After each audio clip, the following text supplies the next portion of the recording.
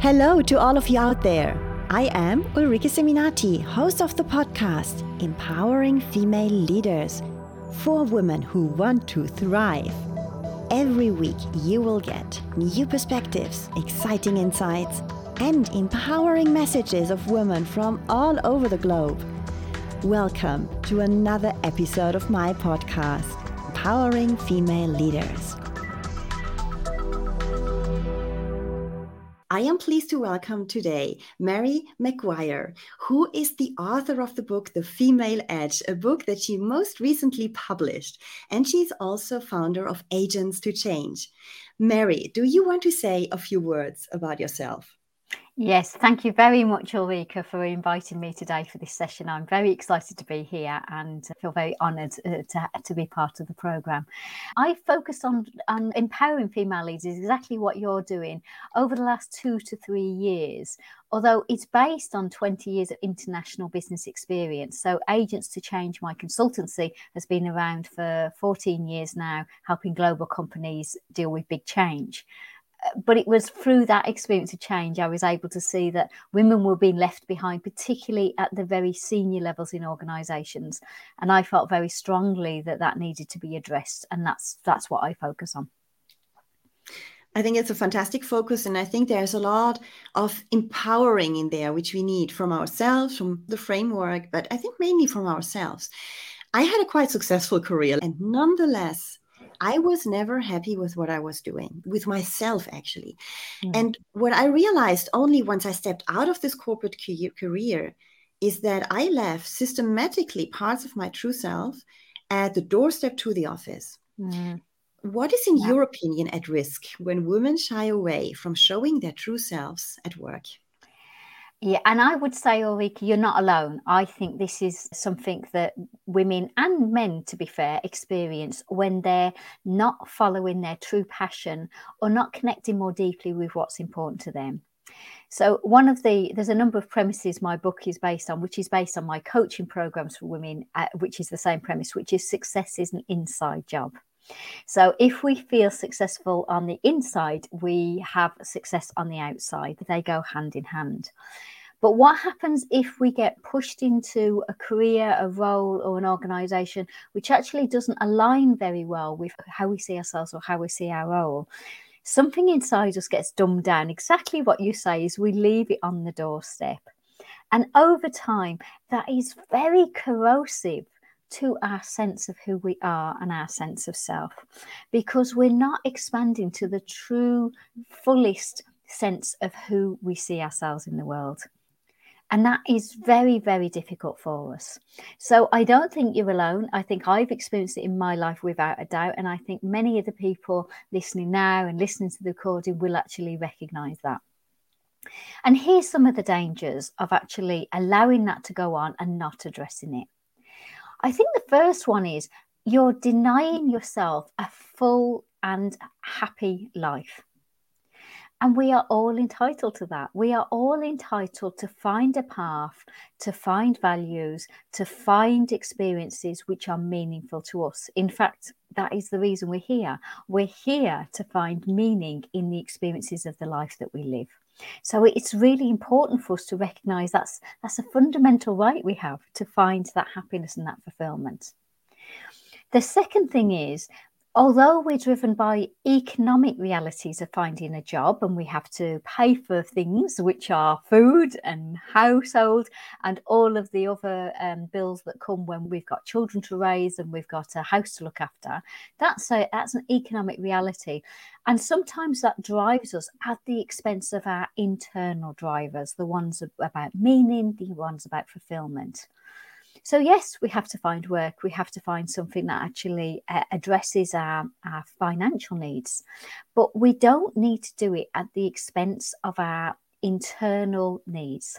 So a lot of what I focus on with women is how to find what are them internal drivers for me, what are the values for me, what are the things that are really important to me.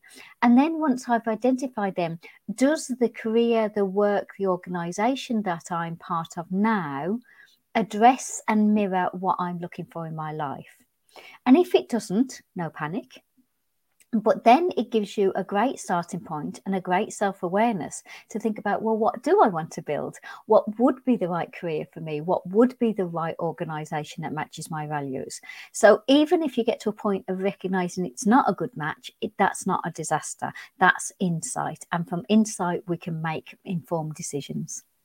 I think we have to work on our inside to materialize what we wish to see in our lives on the outside. And I know that it's not that easy from my own experience and from what I am doing with my clients, because there's always this fear of, oh, what will I discover? As you say, when you go into this deeper self-awareness, when you allow yourself to really find out, what do I want? What do I stand for? And then you might find out that what you're doing right now is not at all what you stand for. And you find the reason why you're not feeling happy, why you're not fulfilling your potential, and why you're not recognized at work, because inside of you, something is not quite aligned. Mm. What do you tell women who, first of all, are a bit afraid of digging deeper into this, because they are afraid of finding out that they're not in the right place? And this means that logically, if you want to change the situation, you have to change potentially your job, which is perceived, especially in these days, as a high risk. Without a doubt, it is seen as high risk, and I understand that. I think it's a bigger risk to live your life unfulfilled. And that starts to take away something of our sense of self. So it's a bigger risk not addressing it than addressing it. So here's what I say to women is the greatest journey of discovery we can make is internal, is understanding who we are, what makes us tick, what's important to us, what brings us joy, what do we want to leave as a legacy in life, who do we want to support, how do we want to serve the greater community. That is the most amazing journey of discovery we can go on, and it's all internal. But if we've lived our life with, maybe we've come from trauma, and I'll share a bit of my childhood, which actually was a trauma one. Maybe we've come from trauma. Maybe we've had very early experiences of pain and heartache, emotional pain and heartache, which means that we don't want to revisit anything that might do that again. Maybe we've been seriously let down in a relationship that we thought was a really significant relationship in our life, and then it didn't survive, or something happened. There can be all sorts of reasons, but often our resistance to going internally is to do with some sort of pain or wound, emotional wound I'm talking about, we're holding on to. The reality is that once we allow that to happen, the wound wins, the pain wins. And so what we're implicitly saying is, I will allow pain to override any other experience that I have, even if I'm avoiding the pain. So it's still having a big influence on us. So the journey for discovery internally is essential. It can be hard, and that's why people like you and I exist, because sometimes having somebody who's there to wholeheartedly support you in a loving and nurturing partnership to allow you to explore things that in the past have felt painful to you, but you can go into them in a safe way and look at them with more objective eyes, you can often find that you can surpass the pain and see all of the wonderful things that are waiting for you to understand and explore. We hear quite often in other trainings or in books or whatever you find out there that we have to leverage our strengths mainly instead of focusing on our weaknesses. Whereas your approach, and by the way, this is also my approach, is more around you really have to understand yourself. There are limiting beliefs that you carry around with you, and you cannot really go beyond that as long as you haven't recognized them, simply that they're there. What is your take on this? When people just say, I want to focus on my strengths, I want to build on them and only on them, to level up my profile, to become stronger, to feel better about myself. And I prefer that to leave all the rest aside. What is your take on it? Well, I think that it's like everything in life. I think there's a balance with everything we do. So only focusing on our strengths means that we have a whole area that we are not looking at, and that becomes our blind spot. And I talk about the blind spot in the book, The Female Edge. What is the blind spot? How does it come up, and how does it affect us? So only focusing on strengths means this whole blind spot. Only focusing on our weaknesses means that we put ourselves under so much pressure to solve everything that we start to lose momentum and motivation. So always looking at strengths isn't good, always looking at weaknesses isn't good. So it's somewhere in the middle. And I like the model of, if I use a sport analogy, I like the analogy of somebody who does things like the decathlon activity. So that's 10 different sporting activities. And any decathlon athlete will tell you, I'm not brilliant in all of them, but there's 5 of them I'm really strong at, and 2 of them I'm excellent at. So what I do is I make sure I bring the 5 that I'm not great at up to a standard which is good enough, and I know I can do it well enough to compete. The 5 I'm really good at, I really concentrate on. And the 2 I'm exceptional at, I spend a lot of time making sure I continue to be exceptional at it. And that's a great model for us to think about, because acknowledging the ones that we're not so good at, they may be weaknesses, they just may be challenging areas, doesn't mean we're bad or, we lack something. We all have areas which are not going to be our sweet spot. That's fine. Acknowledging them means that we can be aware of them and look at how much energy we want to put into them. If the areas that are our weakness are central to what we do in our organisation or our role, then we need to address them in the way that the decathlon can't ignore them. They have to deal with the 5 that they're not good at. So you have to address them and deal with them and say, how can I improve on these, or get people around me who are good at these to make sure that they address the things I'm not good at. But we have to acknowledge them. And then the ones that are strengths, absolutely build on them, but build on them with the insight that there's other areas that we won't be good at. This is a great analogy, the decathlon, because this sports person can only do it if they do all 10 disciplines. Exactly. No matter if they like it or not, they have to do all 10. If not, you cannot do a decathlon. And I think this is exactly when it comes to embracing your true self. So I think it's a wonderful analogy. I like that one. I've never heard it before. It's very interesting. Oh, well, I got it from somebody else. We're all standing on the shoulders of giants in terms of our knowledge. So I heard it many years ago and loved it. So I use that. Yeah, it's really great. Let's come to your book now. In your book, you have developed a 4-step process to find your personal authentic success, as you call it. Would you mind sharing with us these 4 steps? I will, actually. And what I'll do is I'll just share the 3 premises the book's built on, and then share the model, because they're related. So the first one I've shared is success is an inside job. It's very much the more we know ourselves and what we are about, the more we can actually find success outside. Without a doubt, anyone I've worked with, anyone I've coached and supported, that's the case. Inside first. The second one is, in this book and in the programs I do, and I know in the work that you do, Ulrika, we're not trying to tell women how to be leaders, because the leadership part of the skills, how to manage people, how to do the strategy, how to manage performance, that's all done. They've got that. It's never about the leadership skills per se, but it's about the context of being a leader in an environment which has an unconscious bias towards men as leaders. And also, the further up the chain, if you're in corporate world you go, the more likely you are to be the only one, the only woman, and if you're a woman of colour, the only woman of colour around in this environment. So there's very few people who are naturally role models or supporters around you. You can turn that around without a doubt. And the third premise of the book is change happens through action. It never happens through ideas. It happens through what you do. So that's why, like my transformation programs with my corporate clients, my coaching programs and the book is all about, as soon as you look to something, how can I use this? What's the tool? What's the process? What's the habit I can do? But turn it into action as quickly as possible, because that's how change happens. So they're really important in terms of driving the process of improvement and success and empowerment for women in the workplace. And so what I've done is I've summarized that into a 4-step model called the EDGE. Hence, the book is called The Female Edge. And the 4 stages, the first E is for evaluate what got you here. So in the way that in your career, when you were feeling like this just is not fulfilling me and I'm not happy here, you clearly took a step back and you reflected, where am I now and how did I get here? And is this where I want to continue going?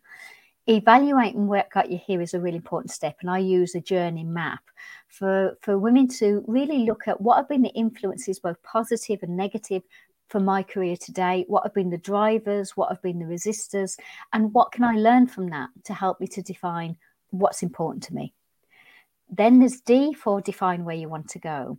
So what's the roadmap I would like to build to get to my 3-year or 5-year vision of what I would like my life to look like and the success I would like around me?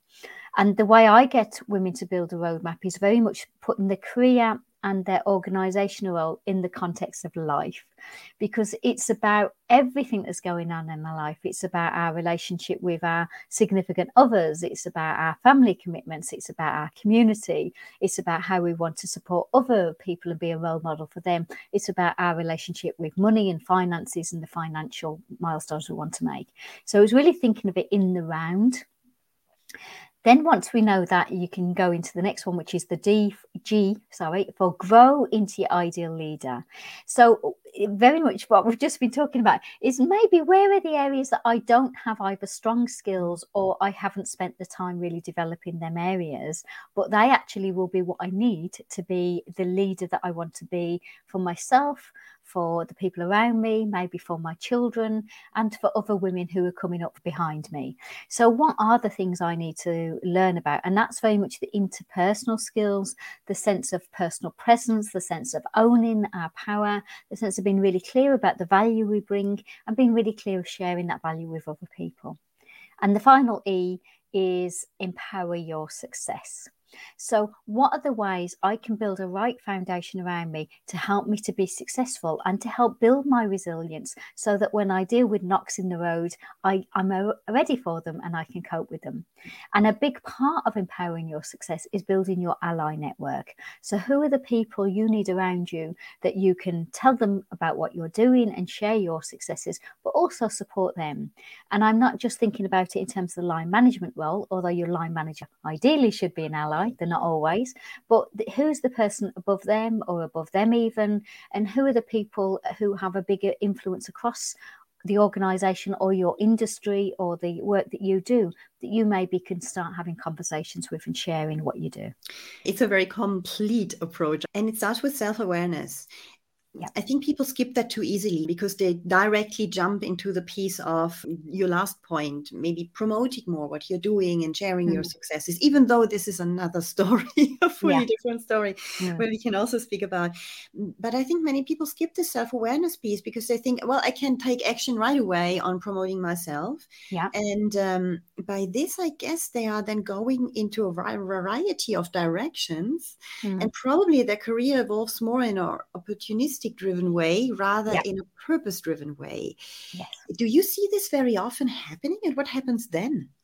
I absolutely do see it happening, and there's lots of reasons for that. As I said, that there's lots of pressure for us to get into the workplace very, very quickly, finish your training or your qualifications, get into work, keep your head down, do a good job, and you'll rise the corporate ladder.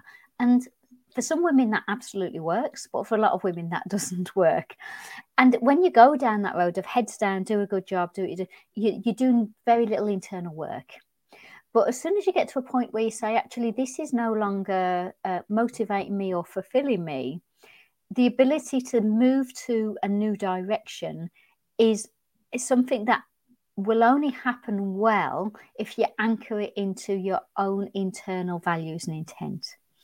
If you don't do that, you can still potentially get success, but it's likely to be fleeting, and it's likely to be that you're needing to move around from job to job or industry to industry or role to role regularly, because you'll hit that limit of this no longer fulfills me, and you'll be looking for it externally again and again.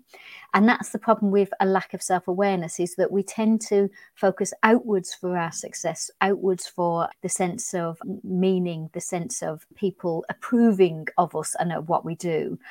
And that can be very short-lived, and it is very, very conditional on the day, on the person, on the situation, on the project. So it's constantly falling off the shelf of being okay, and then you're looking for the new thing. So you can find success if you don't go internally, but it's actually a much harder road. Yeah, I understand that very well. That's the road I went through. Exactly this one. I also wanted a new role in average every 2 or 3 years. On the one hand, because I got bored also on a functional level, but probably the main driver for that was what you were saying right now. It's that I was never fully satisfied, and I was searching it on the outside. Yeah. And today I believe that when you know that you have a high level of self-awareness is when you do not have to be self-aware anymore, because it's quite natural, because you just know it and you just feel it, and you do not have to spend this time on thinking about yourself, how you come over, how you speak, how you act, because it's all fine. It's all grounded on a certain foundation, and then you can have an outward focus, and by this you can attract really interesting opportunities, interesting people, because you can finally listen and connect truly to the outside world, and this makes this big difference.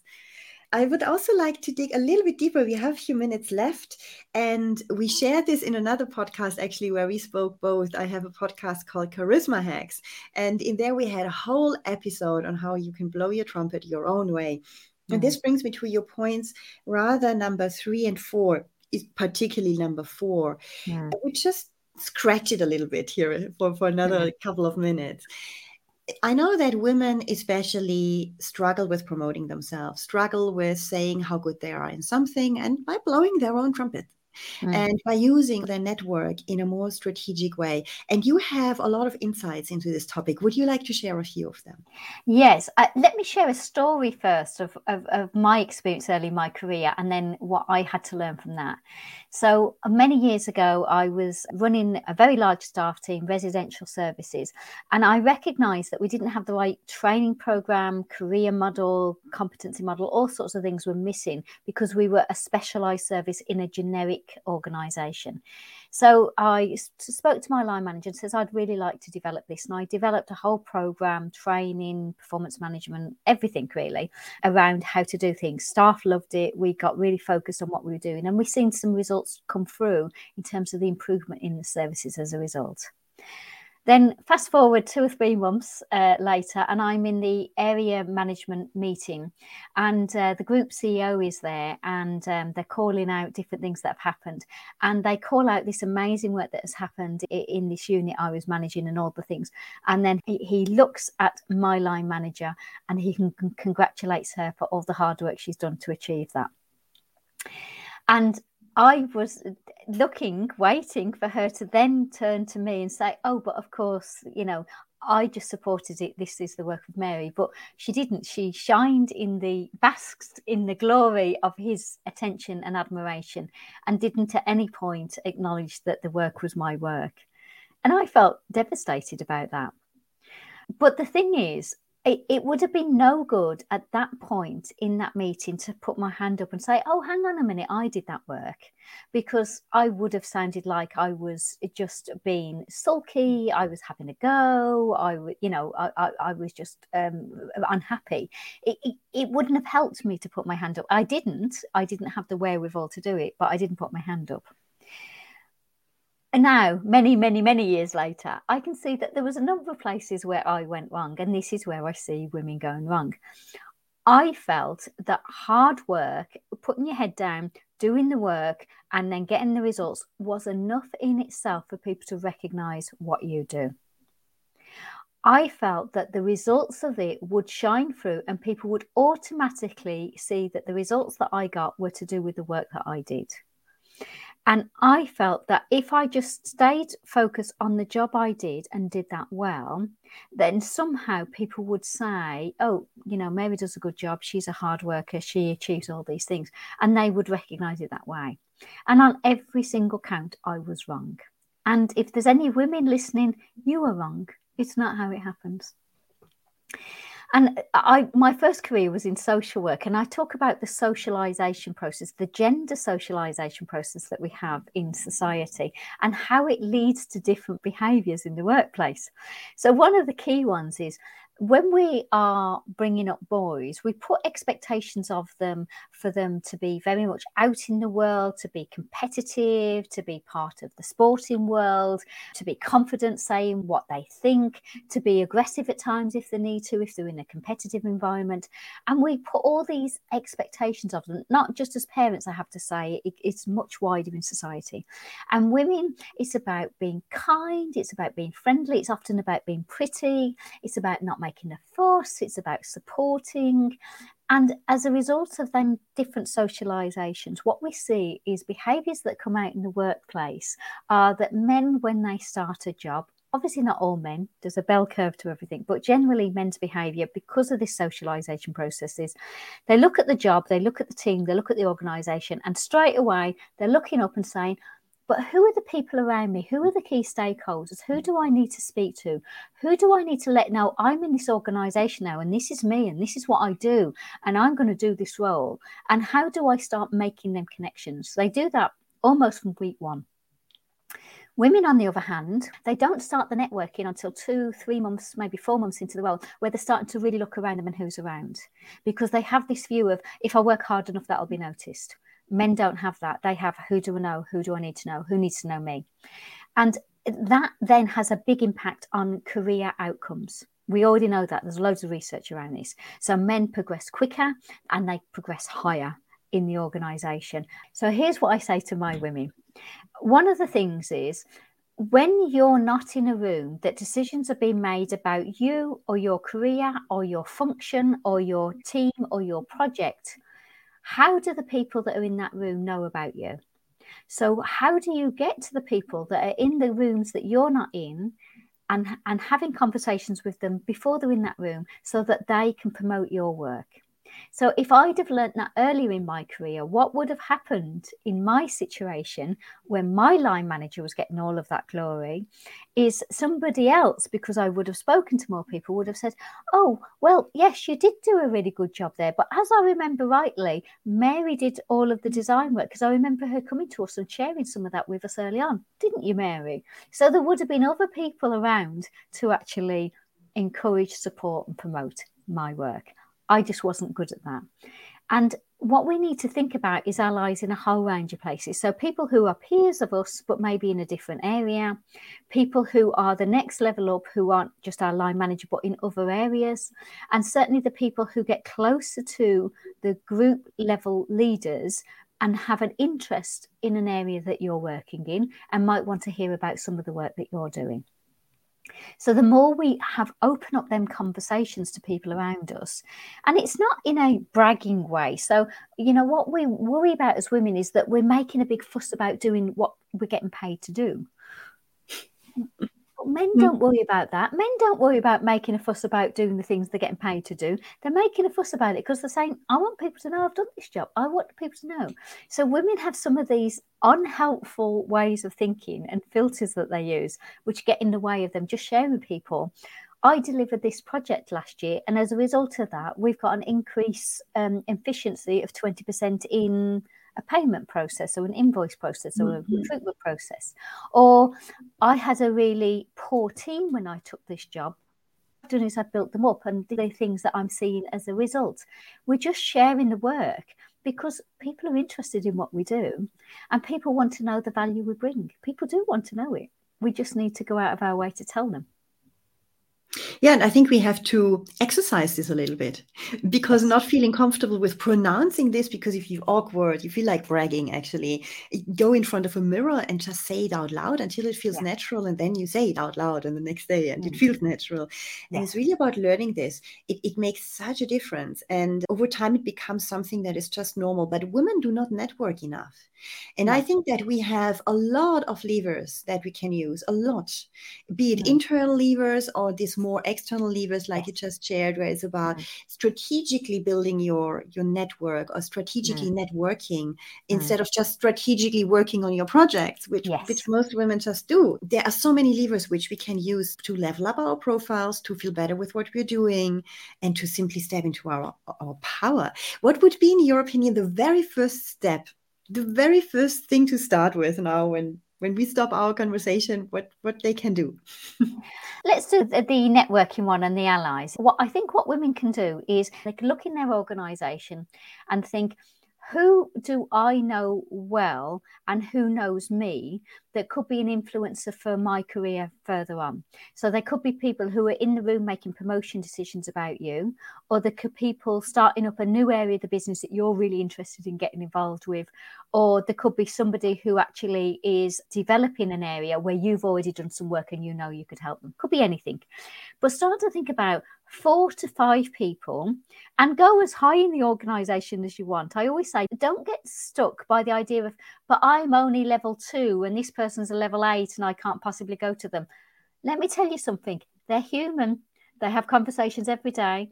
You can have a conversation with them. So think about 4 or 5 people that could be an ally, and then think about, what are the things I want to say to them? What do I want to know from them, and what can I tell them about what I do? And just organise a Zoom virtual coffee if you're not back in the office, or go and see them and say, can I have 10 or 15 minutes of your time? I'd love to hear about your role, but I'd love to tell you what I'm doing. It might be of interest. And it's just that, no big risk to this. And the other thing I say is, if you find that people are saying, no, I haven't got time, thanks very much, they're not the people. Just take them off your list. Find a new name. It's like, don't be worried about the people who won't meet with you. They're just not your people. But carry on and find a good 4 to 5 people who are outside of your immediate line management role and outside of your immediate area that you work in, your function or your team, that you can start talking to and having conversations with, and see what happens. Because you do not have to please everybody. Without a doubt. Yeah. Exactly. I thank you very much, Mary. We're coming to an end with the time. I thank you for all of these helpful insights. And if people want to learn more about the Female Edge approach and these 4 steps in detail, they can get your book, The Female Edge. They can. Yes, that's the book. That's how it looks like. Which is on Amazon. It's on Amazon. Yeah. It's on Amazon. I'm waiting for it to arrive. So very, very much looking forward to reading it. And for those who want to listen to it in more with what we both have done already, there is the podcast Charisma Hacks. It's another podcast where I share tools and strategies to communicate with charisma. And you gave a lot of interesting insights, especially into this networking piece, which you just mentioned at the end. I thank you very much, Mary. Thank you. This was another episode of Empowering Female Leaders. What are the questions and topics in female leadership that you are interested in? Let me know in the comments on YouTube and Instagram, or join our LinkedIn group. I'm excited to hear from you. If you enjoyed this episode, please subscribe for new talks with inspiring women from all around the globe. Thank you for listening.